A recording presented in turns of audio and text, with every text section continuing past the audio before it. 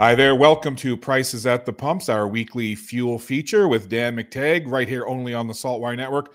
I'm Scott Squires, and Dan, welcome back for another Thursday looking at where prices are headed in this region. Where are you getting a sense from where the pricing is headed this week? Oh, it's going down big time, and it's going to go down even further than I think some would expect. Gasoline is going to go down at least 8 cents a liter, and diesel closer to 9 or 10 cents a liter. Now, some are suggesting it could have been greater than that.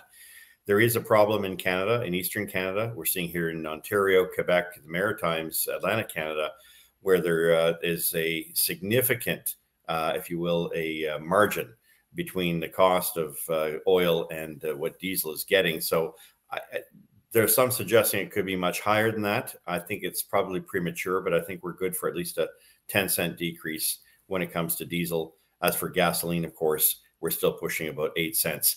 And this could continue for quite some time because energy markets, like every other aspect of our economy post-COVID, is completely bonkers. There's no way in which to justify what we've seen here, oil dropping $10, $12 a barrel in 1 week. None, no excuse, no other example can be used. You can fret all you want about recession. You can fret all you want about COVID in China and about interest rates going up. That does not explain the rather brutal decline in energy prices at a time in which the product is in very tight supply.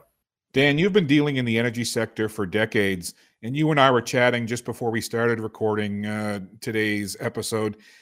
When was the last time that you can think that there were market forces like this and things going on like this with supply, demand, the volatility and the up, the down, the prices? Can you even draw a comparison to another time where it was like this? 2008 would have been the best one where we exaggerated prices and you had money managers saying, "Oh, $200 a barrel, it's just around the corner." And of course, it was shocking that it hit $100 a barrel back then. But we also knew that that was massive speculation, not by people involved in the physical trade of commodities like energy, but in fact, financial speculators, money managers, algorithms, day traders.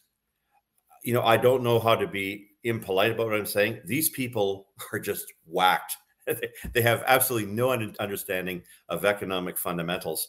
And it's unfortunate that since the arrival of the financialization of our commodities markets, which some people herald as a great thing, what it's actually done is prevented, sense and an understanding, a simple understanding of economics to prevail in their trades. Instead, you have lemming-like approaches. And I'm not upset by this because they're actually trashing the price of energy, dropping the price of energy, stimulating even more demand at a time in which fundamentals are very clear. And they, I don't know what it takes to, put one and one together for some of these very lightheaded folks, but there is a scarcity of oil, diesel, and to a lesser extent, gasoline. What we have now is so far borrowed. We have a serious geopolitical crisis in Europe. And we have a country called China that sooner or later is going to have to stop using its ruse, its excuse of COVID lockdowns to say, yeah, we need more oil. Otherwise, the entire global economy is going to come to a standstill. And if that's what these traders are looking at, then why not just trade down oil to zero? Because that's, in fact, the value they're looking at.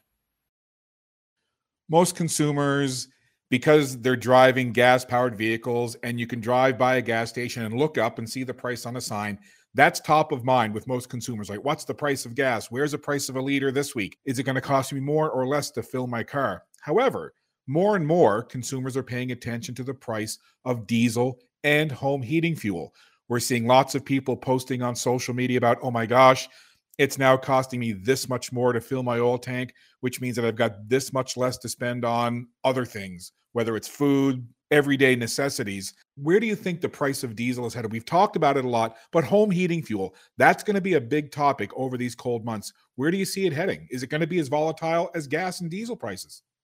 Yes, but it's going to remain muted and it will drop between now and the end of the year.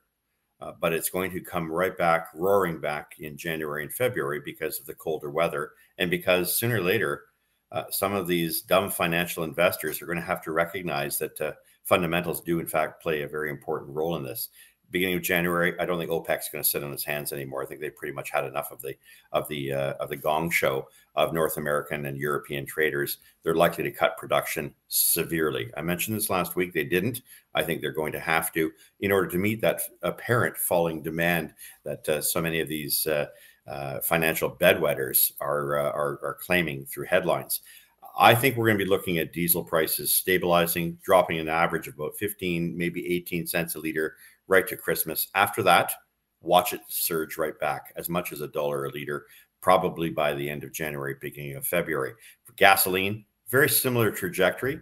Looking for it to drop 10, 15 cents a liter from now till Christmas, but then another 20-cent increase by the third week of January, and perhaps even more as we march towards the shift over from winter to summer gasoline, with refineries changing over at the beginning of March. That's a little further down the road, but these prices and this drop is not sustainable because it's, frankly, at the end of the day, and I'm looking at you, the energy traders, it's irrational, it's absurd, and it needs to be fixed. I'll get you out of here on this one, Dan. You spent quite a number of years in the Canadian Parliament as a member of Parliament dealing with the energy portfolio and all things energy sector.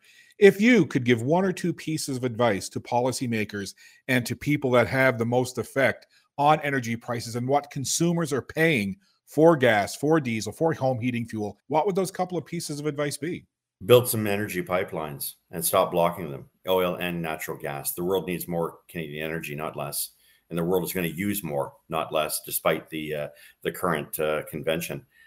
I would also think that it's in Canada's interest to make sure that we make the decision. Do we want natural gas and oil coming from places like Qatar, Oman, oil from Saudi Arabia, Iran, Venezuela, or Russia? I think the answers are pretty clear to any sane people out there. And it's time for Canada, with the third largest provable reserves in the world, to, as it were, pay attention to, and be mindful of those who object. But at the end of the day, the interests of the many come well before the select grifting interests of the few green few. Dan, we know that you join us here on Prices at the Pumps on the Saltwire Network every Thursday, but when you're not with us, where else can folks find you online, on social media, etc.? Do a lot of work on blogs at affordableenergy.ca, so you can look at some of my work there when I have time to, when I'm not predicting gas prices, and of course on Twitter. So Gas Wizard is my handle there as well. Those are two areas where you can get some of my information. And of course, in all this, Saltwire Network right here for all of Atlantic Canada. We appreciate your time as always, Dan. Enjoy the rest of your day. Have a great weekend. Let's do it again next week. We will. You as well. Thanks, Scott. Thanks, Dan. That is Dan McTagg. We certainly appreciate him joining us here for Prices at the Pumps each and every Thursday, only on the Saltwire Network. I'm Scott Squires. Thanks for your time, my friends. Enjoy the rest of your day. Be safe. We'll talk to you again soon. Bye for now.